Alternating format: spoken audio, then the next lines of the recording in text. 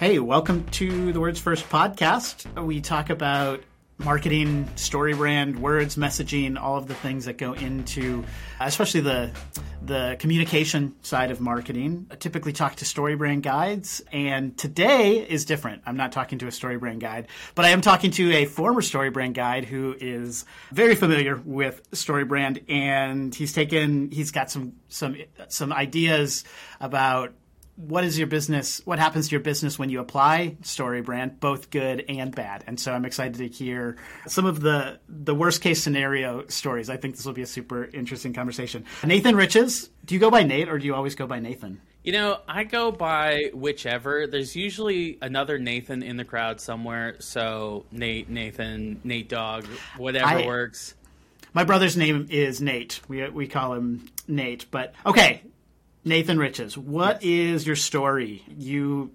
What are you thinking about now? How'd you get here? Yeah. Just kind of in the context of this conversation, what's it most important to know? Yeah, so I'm coming up on 20 years now of working in the business event space. So I've spent my entire life and career, it seems like, working for business seminars, presenters, helping business leaders become thought leaders, just also working in the event space as well.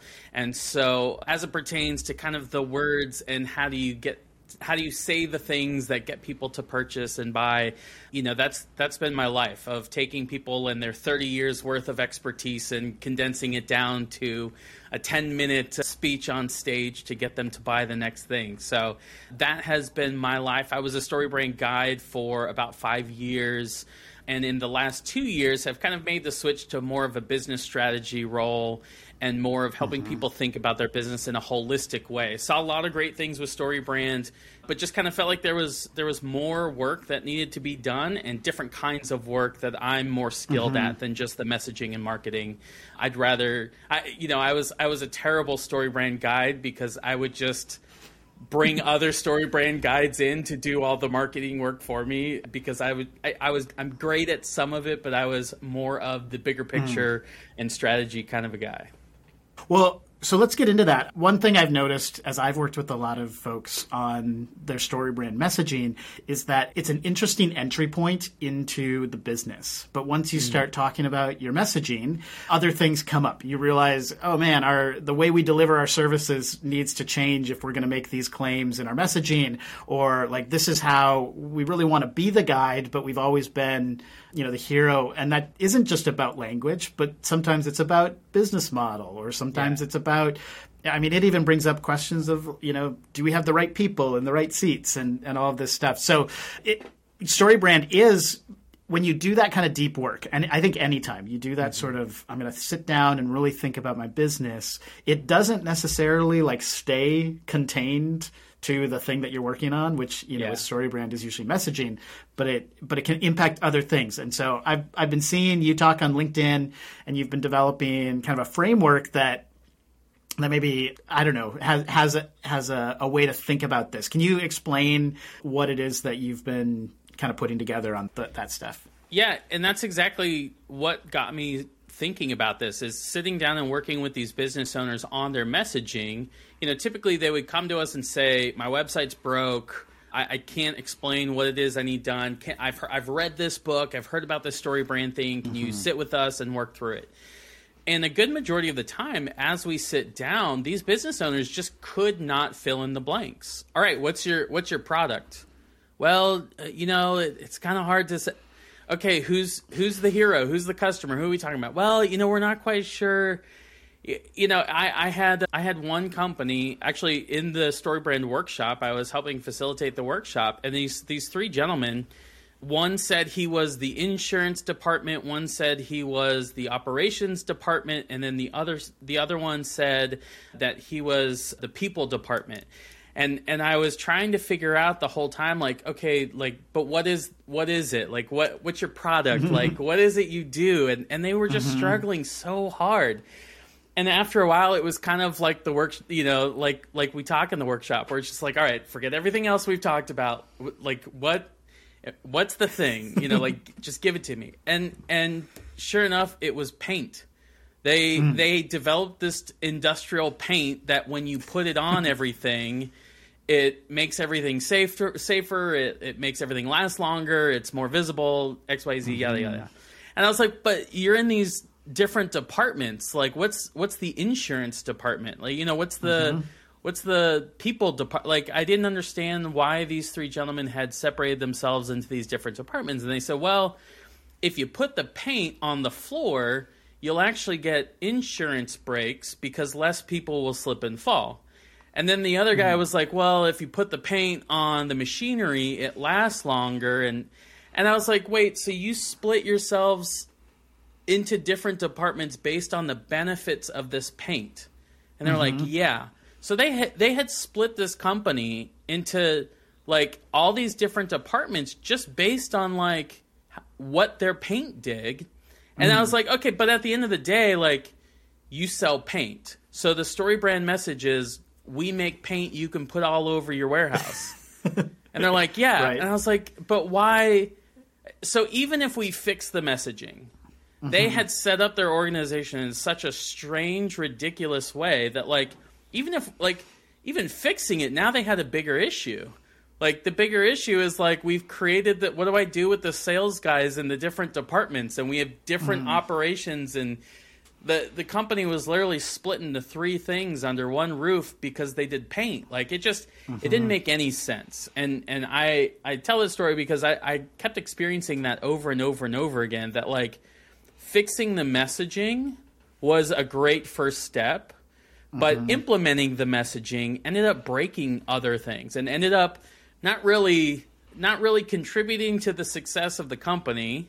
Because there were still a lot of other areas that were still broken, and some even made it worse by fixing the messaging. Like you said, this messaging is going to work. It sounds real great to say, like, we're going to be the best at this. We know you're looking to solve this problem, so we're going to make it really easy to do X, Y, and Z.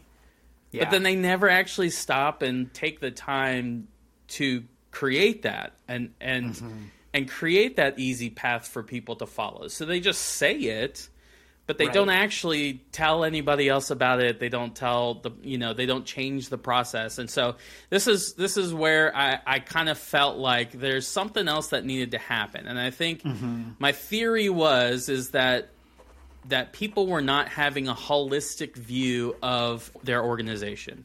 That people had a hard time visualizing the entire business, and it felt good to change one part of the business. But they just couldn't understand why, like, doing the right work and doing the right things was causing chaos and disruption in the other areas of their business. Yeah, and we're not just talking about, like, oh, you fix your messaging and now you have this problem of just too many leads, and that's what's causing the issue. It's actually, like, causing issues within an organization.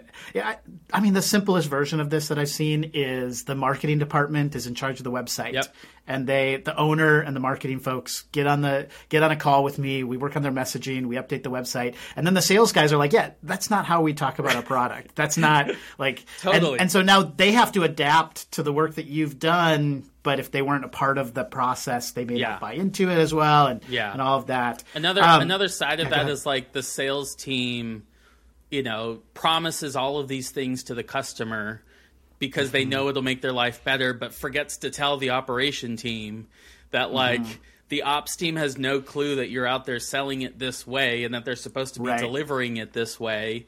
Because you're just trying to do right by the customer, and the ops team has no clue that you've promised all these things, or even, like, that's not what we do. Why are you selling this? This is not what we do.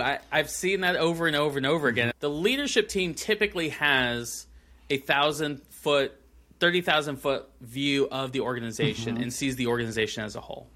But those that are inside the company have a tendency to be siloed because they're working in their department, in their operation, they're doing their work, and it can be difficult to understand the other areas of the business if they're not talked about, communicated about.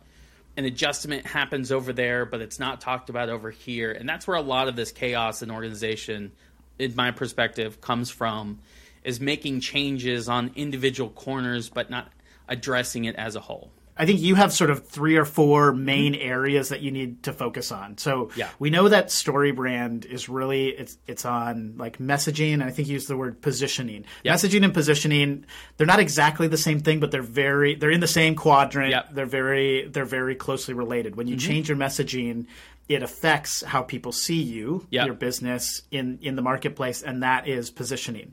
Now, if you're doing it right, I think a lot of times you really know how you want to be positioned, and so you make the messaging do that work for you.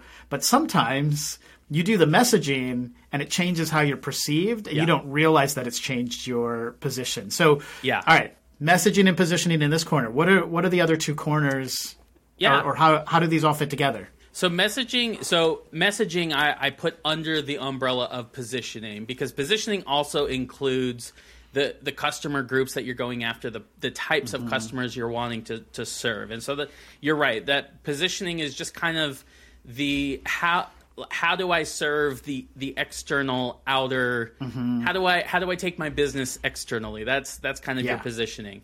So the other quadrants, or the other variables that we talk about, are your people. These are the team that is needed to execute on this product, the people that you need inside of your organization to execute this, to serve what I call the promise of the product. So in the visual of it, it looks like a triangle. You've got your people up top, you've got your process in the bottom right-hand corner, and your positioning in the bottom left-hand corner. And then what I do is I put the product right smack dab in the middle of this. So I've got a couple theories on product. I think product is very malleable, and it changes. And we create a product, we throw it out into the marketplace, and either the marketplace pushes back on us and changes the shape of that product, or by us changing these other 3 variables, we inevitably end up changing the shape of the product as well.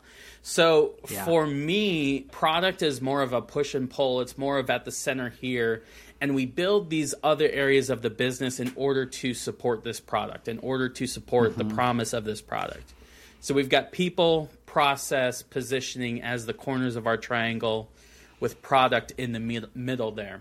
When you say product, it's not just like widgets or things that you create. It could be the way if you're a service-based business, your product is the service that you deliver. If you're a consultant, the advice that you have and is the product. And you might be the product as well. And so you might put yourself in the middle of that and and that's where, again, as many consultants or people that are kind of based off of their likeness, their image, I think that's where one of the areas that they mess up on is that they don't put themselves in the middle as this product.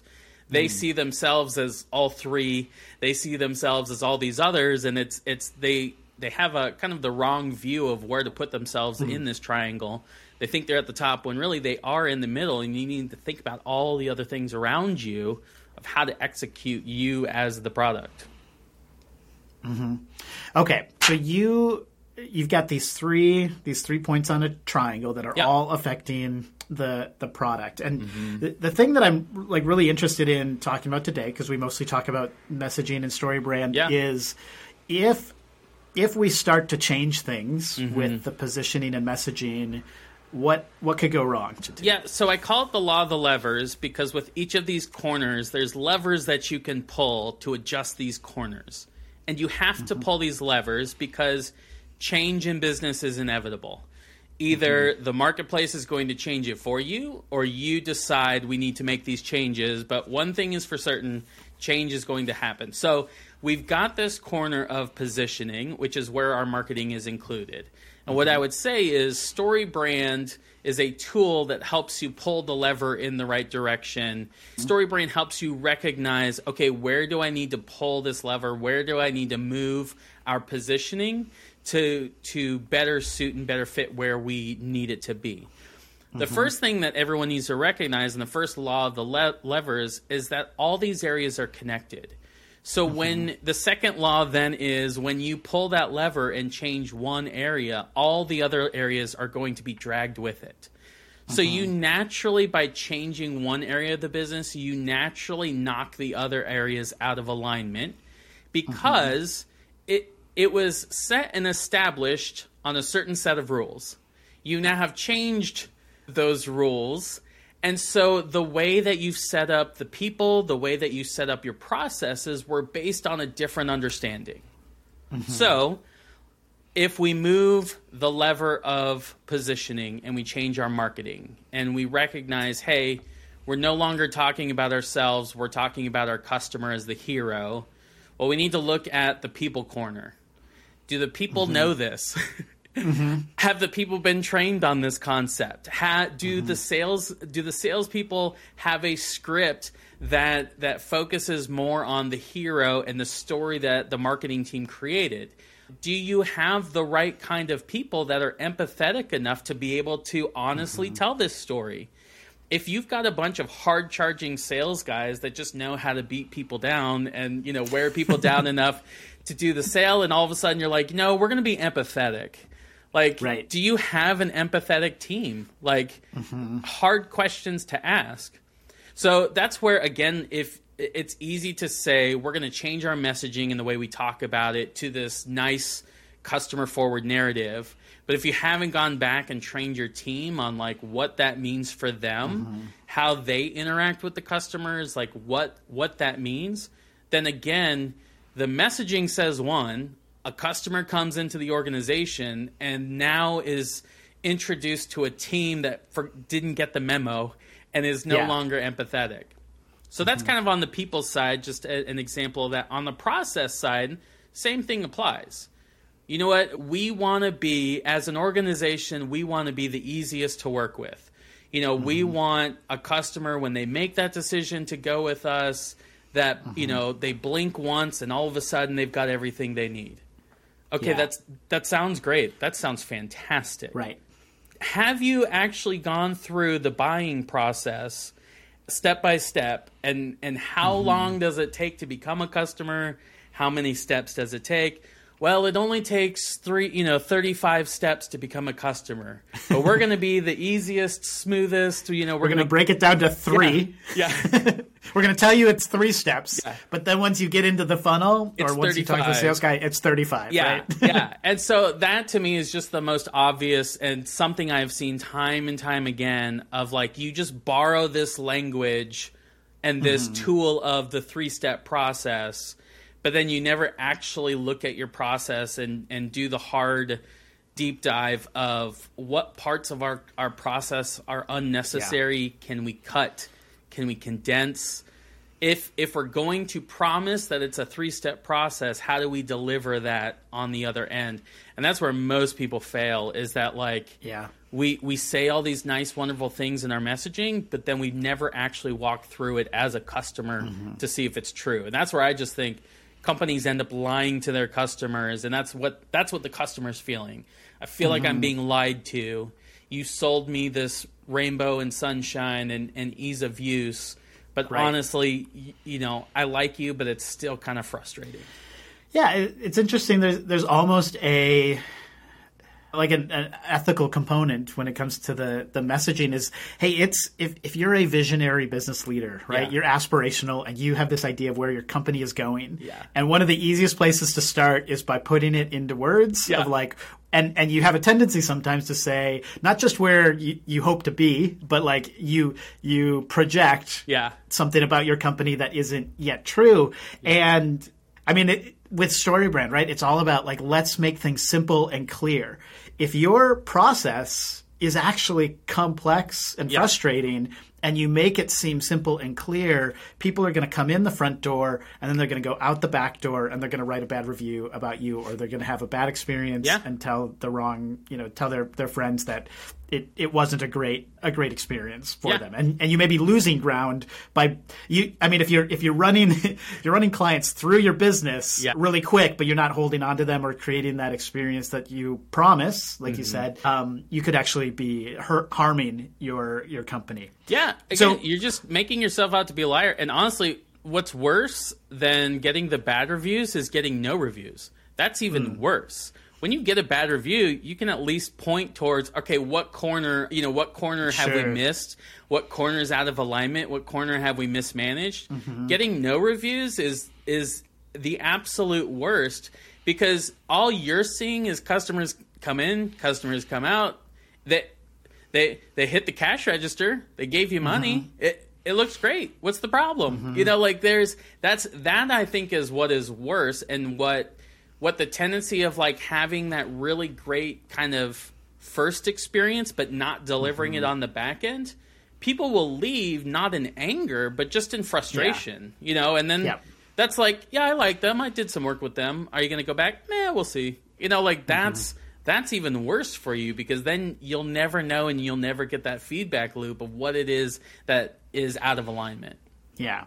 Okay, so this sounds great. Minor inconvenience for the business. We do something with our messaging. It kind of messes up things a little bit on the people and process side. Yeah. Is it really like that big of a deal, though? You told me that you have stories of like when things really go wrong. Yeah. That's the dirt that I really want to hear. So what's the worst case scenario when you go ahead and you like make some big changes in an area and has some bad consequences? Well, I've got a couple, but there's one that I enjoy.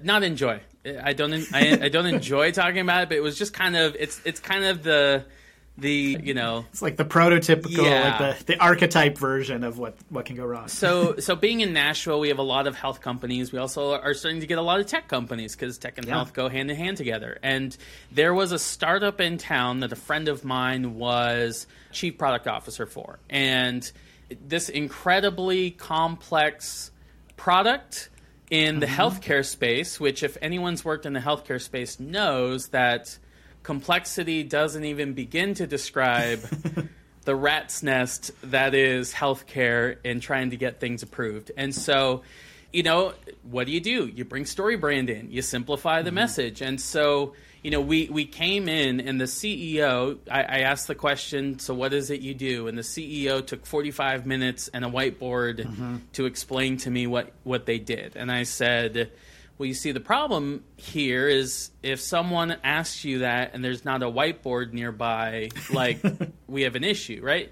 So they had a need, right? They needed to clarify. And honestly, the product was amazing. It was before it was a telehealth type product before telehealth, before COVID, before telehealth, and it was an amazing product that solved an amazing big need. And so we went through the process, we simplified the message, we clarified it, it was incredible, and the chief product officer went out to a convention the very next week, utilized that new messaging, was able to secure some deals with that new messaging just from no whiteboard necessary, just able to talk to some people. It got him into some conversations, and what ended up happening is that the chief product officer started generating more sales than the CEO and the sales team.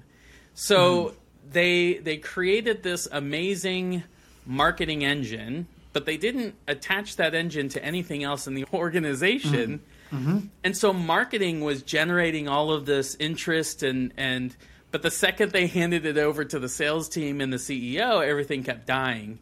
And so the venture capitalists that were backing this saw this, did not like that, and so they ended up firing the CEO because he just, for whatever reason, he couldn't close these leads. The process and the people and the process and people were not in alignment with the marketing and the messaging, and so this company just could not get traction. They were losing all these leads. They just couldn't get it going. So they let go of the CEO and offered the CEO spot to my friend, who is the chief product officer, who he was like, I'm a product guy. I'm only here, on contract with you like 9 months. Like, no, this is not for me. I don't want to be CEO. And so the venture capitalists, having no one to run this company, decide, well, let's just use this message to sell off the IP to someone else that can do something with this. And so they shuttered the company, sold off the IP with this amazing messaging, and sold it to somebody else that could take it and run with it. And so I use that as a cautionary tale of like, listen, StoryBrand works, and if you're not ready to catch this stuff and you don't have your buckets in place and your systems in place and your people all on board, like, man, you can fail from too much success, and you can fail from not being ready on the other end of it. Yeah, I mean, there's a couple lessons I think really to be learned there. I don't know, was it an issue that the CEO not bought into the messaging, or was he more like unaware of what was happening with it? What was the so in there? this particular instance, because it was a healthcare company, the CEO was a physician, and the VC, rightfully so, thought that like having a physician at the head of this company would be a great visual and a great way of like, look, even the guy leading the company is a doctor. That's why this product works so incredibly well. So the CEO just did not have the skill set of like recognizing how to make these changes, recognizing how to connect these things together, because he was just from that complex world of healthcare and just kind of knew how to do it his way, and he liked what we had to offer. Like he was bought into the messaging, and that's the frustrating part for us. Of like he was bought in, he just didn't know what to do with it once the customer was standing in the doorway. He just didn't know what to do with them then, and so that's where again, that's why I call it the promise of the product. Messaging is saying that promise out loud. But your people and your process are the rails by which that promise gets delivered. And so if you don't take the time to set up these other aspects of the business or change them, you're pulling the lever of positioning here. If you don't adjust the levers of the other two as well, you're just out of alignment and you end up lying to your customers and you're not able to deliver on that promise. Yeah. So, there's the people side of things is interesting. I don't know, maybe not so much in this case, but one thing I've noticed, like a classic challenge with the people thing, is if you have a small team in an organization run with the messaging, but you don't get the rest of the team on board with where you're going and why. When I do a lot of, if I do a StoryBrand workshop, or not workshop, but like a strategy session, I often like to start with like an introduction, and I tell my client, all right, I want everyone with a voice or a vote, or especially a veto, to be in the room for that first conversation, to make sure that, we can't have everybody work on the messaging. Death by committee, it's not a great process. Going back to that, it's not a great process to involve all of the people, but you do need them to be bought in. And so having them at the beginning, so we get on the same page, because you don't want to get down the path 3 months and then someone, is like, well, why are we doing it this way? And you have to fight against the people within an organization around something. Do you have an example of maybe from one of the other corners? Like, let's say you do something with process or people, like how does that affect what you need to do with messaging, or what would be the relationship there? Absolutely. So we'll take a very topical topic right now with all these layoffs. The layoffs is yanking on that people lever. And again, I would even say, even before all these layoffs, companies were overcorrecting with that lever and peopling up their organization because unlimited money, this thing's a rocket ship, it's never going to stop, let's go ahead and throw all these people into it. So right now we're in these layoffs, and so we're adjusting that people lever, and sometimes it's necessary, but we're adjusting that people lever. So the thing that we need to look at is positioning and process then. First of all, with the process is easy. You built out a delivery method based on that number of people you had to deliver the product. And so the very first thing that you need to do after laying off any number of people in your organization is go back and do kind of a post-mortem on the processes. All right, we typically would operate this way with this amount of people, with these people at the helm. What now? Where are the gaps? What now needs to be true to still deliver? What do we need to change process-wise to meet this new level of people that we've got? Because the assumption is you haven't changed your messaging. You haven't changed the promise that you've changed your ability to deliver it because you have fewer people. If you don't address the process, it's just going to fail. And so the promise, again, like you said, is going to be a lie. So the hypothetical is, let's say you as an organization promise a 7-day turnaround on this deliverable, whatever it is. And you have to cut your team by 30% just because that's where you're at. Well, if you're still promising this 7-day turnaround with 30% less people, all you're going to do is stress yourself, your customer, everybody else. You're going to put unnecessary pressure on the processes because you haven't adjusted your positioning lever. And I think this is where people are like, well, we've always promised a 7-day delivery. There's no way we could change that now. And so we have to work overtime. We have to try harder to. And I just don't think customers are like that. I think if you adjusted it from a 7-day to a 9-day because there's a new truth, like we've got a smaller number of people. Our processes can't handle like this as it is right now. So we're moving from 7-day to 9-day in order to make sure we can still deliver the same quality. That's what I mean by like if you're going to pull the lever of people, move some people around, adjust some people up or down, you need to first look at your processes to make sure, okay, in this new reality of our business, how do we still deliver? What does it look like to still deliver on that? And then on the promise side, you made all of these marketing promises when everything was awesome.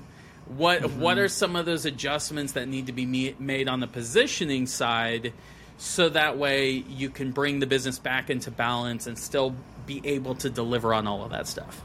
Yeah. I mean, just keeping on kind of the timely theme, the thing I think about is what's happening with Twitter right now, right? Like Elon Musk he pulled that people lever hard, and it resulted in a whole bunch of bad press, from bitter employees and whatever.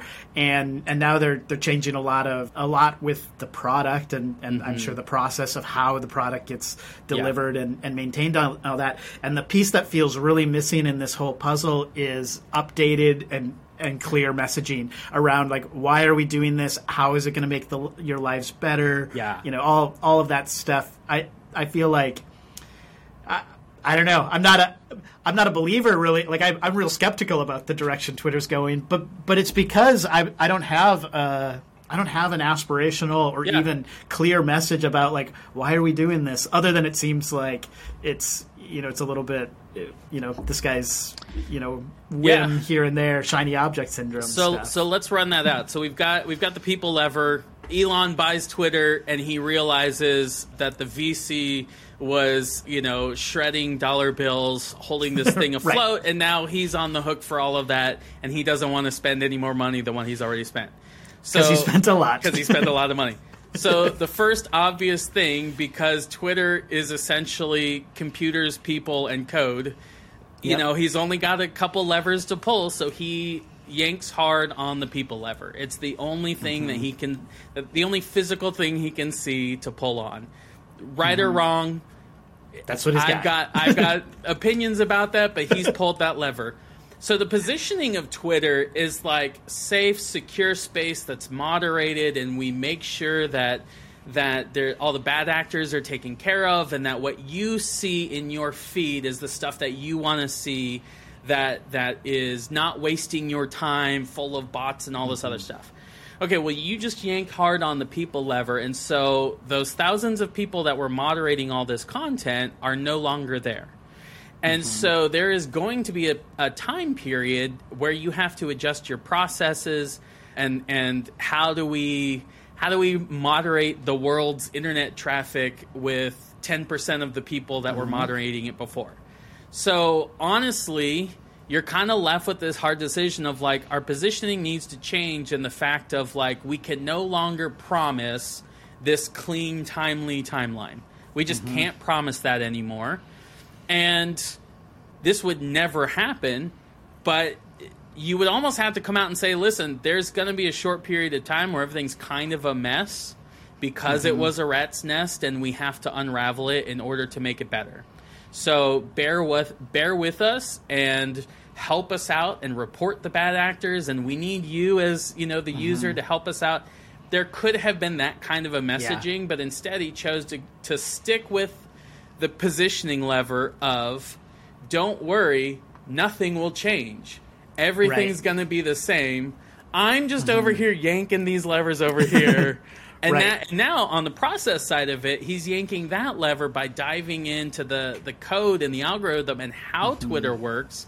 And he's changing Yep. Twitter Blue. He's changing the back Yeah. end of it. So he's now changing and pulling the process lever. And so honestly, I think Twitter just needs a new message of what is Twitter. You bought it. You've made all these changes. You had the money. You're doing all that. I think we just need a reassessment of like what this platform is and what it's supposed to be and do from Elon and Twitter, right? Like, Yeah. I know what I want it to be, but like, what are you making here? Right. But what happens is people fill in their own message. Then they make up they make up ideas of what's happening. Yeah. Elon, they attribute political motivations or capitalistic, greedy motivations, whatever it is, because there's not that other message to grab hold of. Like, you need something that is believable, that is reasonable, that is like, I mean, we all know that companies, politicians, organizations, here's the dirty truth, right, about marketing, is that it is intentional, and we show our best face, right? Like, and people need that, though, to believe in the product, because there's a lot of the psychology of when people expect good things from a product, they experience good things. But like you said, if you don't give them that message, when that messaging is not there, we assert our own expectation. We make our own conclusion into that messaging and positioning, and then this just goes back to the promise of the product. When you don't say the promise of the product out loud, the customer makes their own assumption about what that promise should be, and then you have these unmet expectations when you're not delivering on that promise. So this is why the right words and messaging and everything are so important, because if you don't control the narrative about what the promise of the product is, customers will make that assumption, and then when you don't deliver it for all the right reasons, they're going to be disappointed because that's not what I wanted. Yeah. I thought it was supposed to be this way, and you delivered something else. And I know we're kind of like dogging on Twitter right now, but like, this is Adobe with Figma. This is any company that has bought up any other company, any kind of merger. StoryBrand uses the Domino's example all the time. Like, this is Domino's changing their stuff. Like, this is, again, like I said, change is just inevitable. And if you don't make the adjustments to these corners, to these variables, people, process, position, if you don't make these adjustments, you're right. Customers then just start telling their own story about what these pieces tied together mean, and then get confused about, like, why is this even here? Like, I'm not sure what I'm supposed to do with this anymore. StoryBrand is a really powerful tool, and it's best used, I think, in conjunction with a larger business strategy. Yep. I was talking to someone earlier this week about, a piece of software is not going to solve a people or a process issue. Like, if you haven't figured out how you're going to use it, it's not a magic bullet. The same thing is true about StoryBrand, is that it's a really powerful tool in your toolbox, but it can't be the only thing that you're going to rely on to fix your company. Absolutely. Small versions of that are like, you could fix your messaging on your website, but if you don't have any traffic, or if you have a terrible product, or really bad design, like, the messaging still isn't going to be able to overcome those other problems. And so there are other things you need to address. I think a mistake that sometimes people make is they read a really compelling book and they think, oh, thank goodness I've finally found the singular solution to all of my problems, because this is just speaking my language. And I think that StoryBrand for a lot of people is that kind of book, where it's kind of mind-blowing the first time people read it, and it feels like, oh, this is the only thing that's missing from my business and my life. But the reality is, it's a really great piece of the puzzle, but it's not the only piece. I've worked with a lot of organizations who, for example, use EOS as their company system, and then when they get to that marketing rock at some point, they go out and they find StoryBrand, and it like plugs in really well. And I see a lot of success with those companies because they're addressing those other areas with that system. Exactly. And StoryBrand comes in and it's like it is another piece to fit into that puzzle. Yeah. What is your advice to businesses if they're implementing StoryBrand? Like, what are the other things that they like? How do they do or address those other things? Yeah, so I totally agree. And again, like I was a StoryBrand guide for 5 years, did the workshops, did all the things. And the reason why I came up with a lot of the levers with my other friends is that very point of that. After doing StoryBrand and helping people for so many years, I kind of just felt like StoryBrand was a great number 2 step. It was a terrible number 1 step. If you don't know who your character is, if you don't know what your 3-step plan is, if you're not clear on what your product is, what you want for there's a lot of assumption. There's a lot of things like that you pre-work. need to, there's a lot of pre-work you need to kind of have figured out before you write this stuff down. And we can create some really great scripts that talk about the absolute wrong thing. I mean, I'm sure you've experienced this many times where it's like, we work and we work with a client and we're making this incredible brand script and the messaging is just awesome. And then we find out it's like 10% of their business. And there's this whole like 90% over here where they're like, yeah, that's fine. StoryBrand really is a fantastic tool. And I don't fault it for being written in such a way that says this one thing will solve your business. I mean, I've got a ton of books here, and there's a whole stack over here. You've got a ton of books on your shelf, and I'm sure many of the listeners like us have hundreds of these books. And they're all written the same way. There's one thing that's missing from your business, and this one book will show you how to fix your whole business by fixing this one thing. I'm over that. I just doesn't, it's true and untrue at the same time. You know, like you said, traction is fantastic.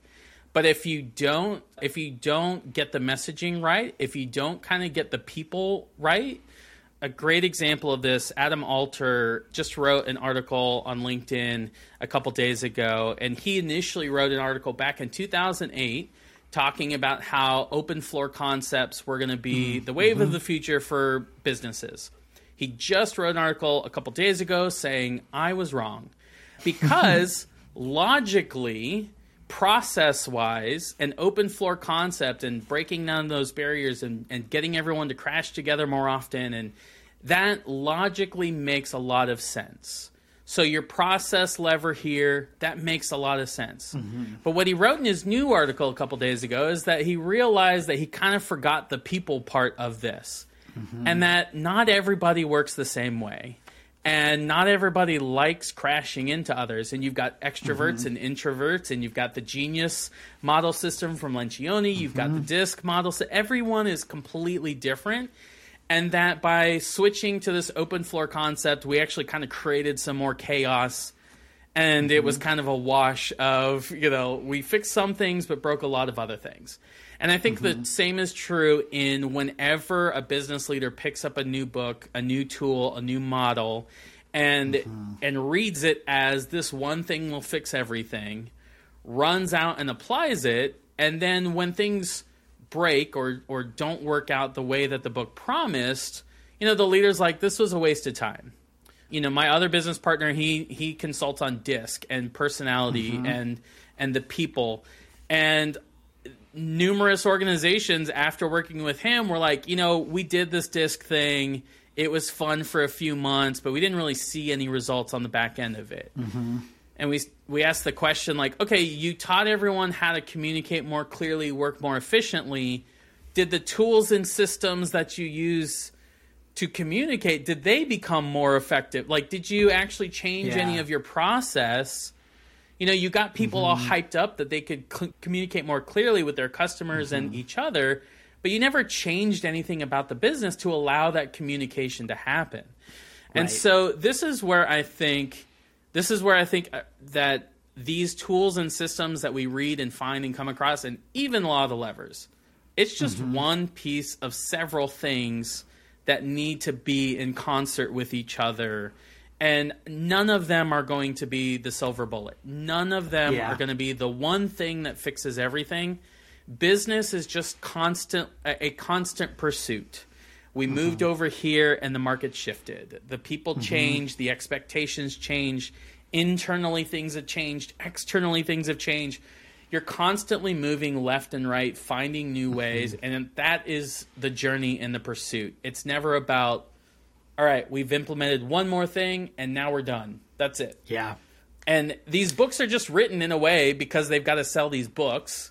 Hey, this one thing will do it. And it doesn't. I've never found it to work like that. And I think, again, looking at the business holistically from all these angles, all these areas, helps you see why, oh, yeah, we spent a lot of effort implementing Traction, but we kind of forgot the people part of it. And then we also definitely forgot the positioning side of it. And so there was no way Traction was going to work because we didn't set up any of the other stuff to function. So and we could go on and on for days of every single system, even StoryBrand, of you can do StoryBrand the right way and still not execute well without taking a look at these other areas. It'll be interesting to see, they have the Business Made Simple model, their airplane model and things like that. And that's, in some ways, it's trying to address some of this problem, I think, of like, how do we deal with the different parts of a business? Yeah. To me, I feel like it's still a little bit early days. Yeah. StoryBrand as a book was really revolutionary. And I think the Business Made Simple system has a little bit more competition. Yeah. There's other folks that have done, good things.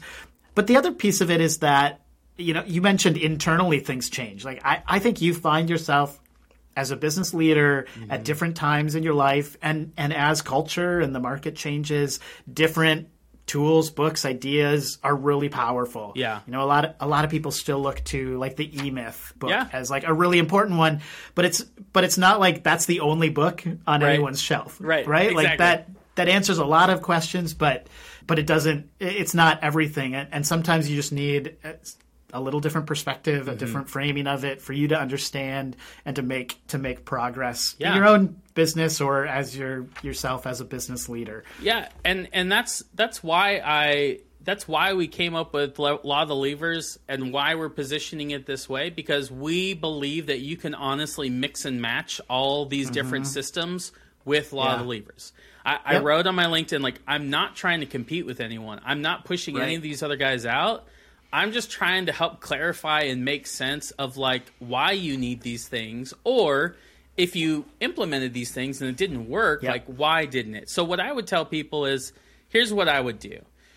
Start with like a StratOp and use your favorite StratOp system. Mine is the 4 helpfuls. I like the right, wrong, missing, confused. I borrowed it from Linciani. And run through these corners and do the right, wrong, missing, confused on each of these corners. What's right, wrong, missing, confused about our positioning? What's right, wrong, missing, confused about our people? What's right, wrong, missing, confused about our process? If you want to go deeper with it, we say that there's 2 sides of the same coin. There's external people, process, and positioning, and then there's internal people, process, positioning.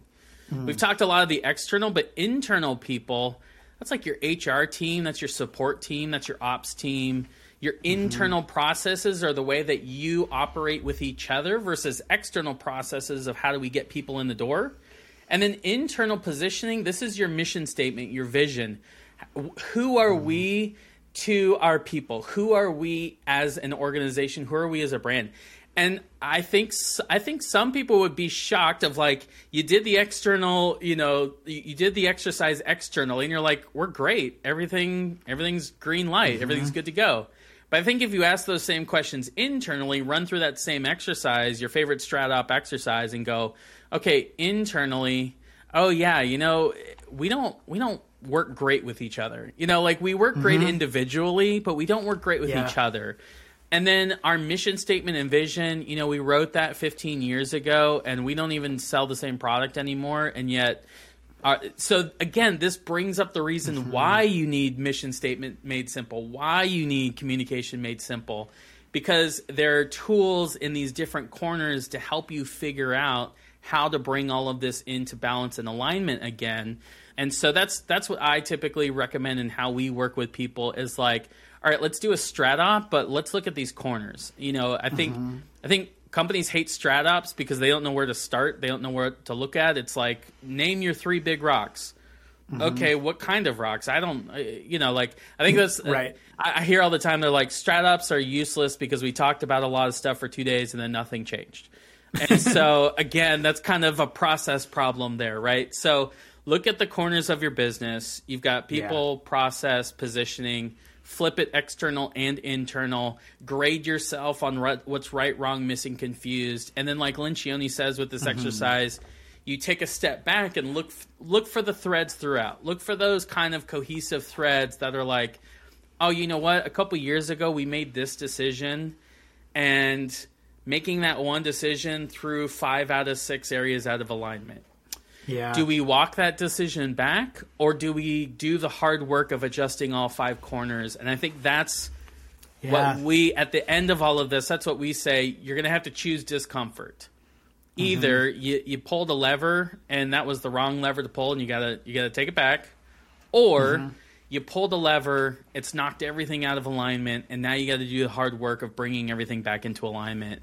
And so I think choosing that discomfort at least just showcases and clarifies the work to be done, and then you as a team just have to decide, like, is it worth it to do this, or do we just sit in this discomfort until the next thing changes? So I imagine you could almost have like a stack of books in each corner, right? Like you've got your people books, you got your process books, you got your positioning books, and you got to put together the visual that came to my mind was like guitar effects pedals. Yeah, right. Exactly. Like Business Made Simple is like the multi-effects system. Yeah. It's like got all the pieces that you need. It's all in like one thing. So you could put together your business using that, or you can go out and buy the really like nice, specifically tailored pedals for your specific needs and put something together.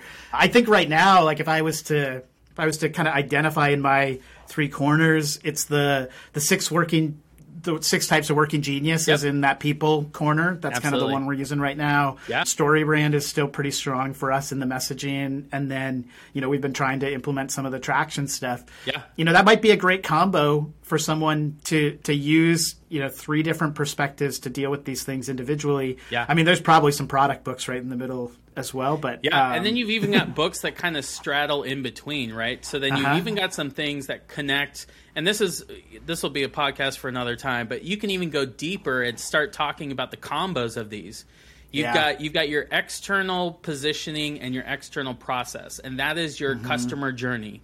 So that is, as Sarah Beckman calls it, the jobs to be done, figuring out the jobs to be done for your customer, and how do we build a process and a customer journey that combines our promise with the actual process of getting them in the door. You've got combos of people and process. Okay, do our people know how we actually sell things? Do our people know what our selling process looks like? Have we built them a system to generate that sale? If not, like, we need a sales system. So, I mean, you can go deeper with this and even the combos. And like you said, then find the book, the tool, the system that you can attach to that corner or that combo of corners that help you make those adjustments. And again, not all the combos will work for everybody. Find a combo that works for you. And if something doesn't work, chuck it and go find something else. Because again, these books, while they say like ours is the only system, there's a ton of great systems out there. And it's really about finding, like you said, that effects pedal combo that gets you that sweet sound. And then is something that you can always kind of lean back on when you need to make those adjustments. Yeah. Well, and to be honest, maybe this is encouraging too. I think there are probably some folks who tried to implement StoryBrand and it didn't work for them. And they think, oh man, something's wrong with StoryBrand. Like it was a nice idea, but it doesn't work in practice. Well, it might be that wasn't the issue. Like there's other issues in your company. And, if you're able to resolve some of those other pieces, you come back to the messaging piece in, 10 months or whatever, you might be in a much better place to really benefit from doing that work because you've addressed some of these underlying issues. And I would say, like, my the thing I've seen most often with that, if StoryBrand's not working for you, go to your people or your process. Either you've got some dynamics on your team that like no amount of messaging can fix. Like you need to sit down and have some family talk, and you need to discuss, like you might have a bad apple on your team that's just ruining everything. It's just souring the punch. Nothing you do with your messaging will fix that. Or like we've been talking about over and over again, your processes may just be terrible. You may have a gap. You may have too many frictions. Do a friction audit. Walk through it as a customer. Does this make sense? If you grab an outsider's opinion and they tell you that your product lineup doesn't make sense, I don't understand this. I don't understand this combination of products. I don't understand this combination of products and what you're trying to, like, how do I fit into this? What's this? This ecosystem doesn't make sense.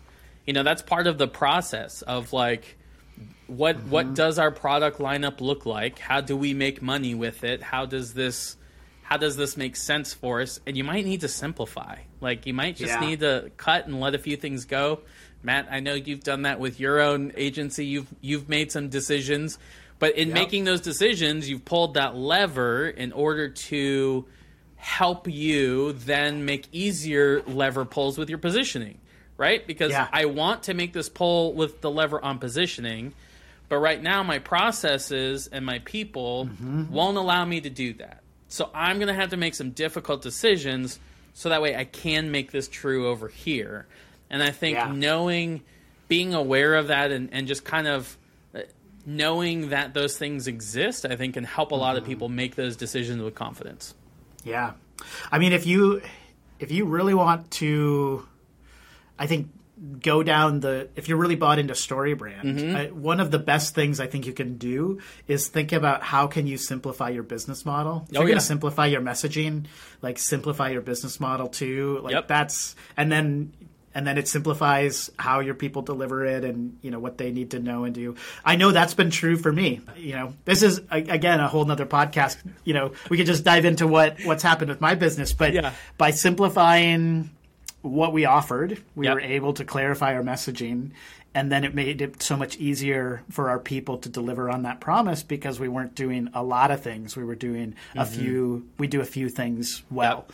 And that's an example of where the shape of the product pushes those corners, adjusts those corners, and then you have to take a step back and look at it and say, okay, what is this thing now? You know, we could talk about this another time, but this is actually how Amazon figures out their stuff. They actually adjust the corners first and then take a step back and go, what product shape would need to exist to have these corners in alignment? That's how they figured out Amazon Web Service. That's how they figured out Alexa. They kind of just played around with these corners and then said, like, what product would fit these corners? And I think that's kind of the journey you've gone through, that I've gone through, that lots of people have gone through, of like, hey, the product we're trying to deliver, these corners, we can't get them to fit. All right, let's reimagine the shape of this thing. If these corners were to be in alignment, what kind of a product would that look like?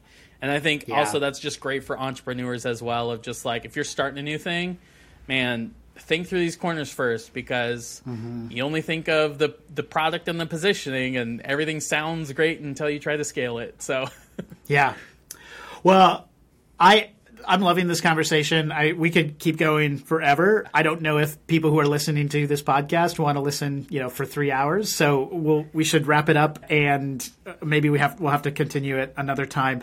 Nathan, where can people find out about the Law of the Levers and get more information about you and this idea? Yeah, I'm on LinkedIn. I've been writing about Law of the Levers on LinkedIn. LinkedIn.com/IN/Nathan Riches is where you can find me. If you look at the hashtag Law of the Levers, you can see all my posts about that. That's where I've been kind of dumping all my thoughts and working out the messaging of all of this. And if you also go to lawofthelevers.com/template, I actually have a worksheet that if you want to look at the framework and start thinking through, okay, if we pull this lever, write out the secondary effects of what that would cause, and start thinking through, okay, here's what we would need to do to adjust all of that. I've got a free template on lawoftheLevers.com/template.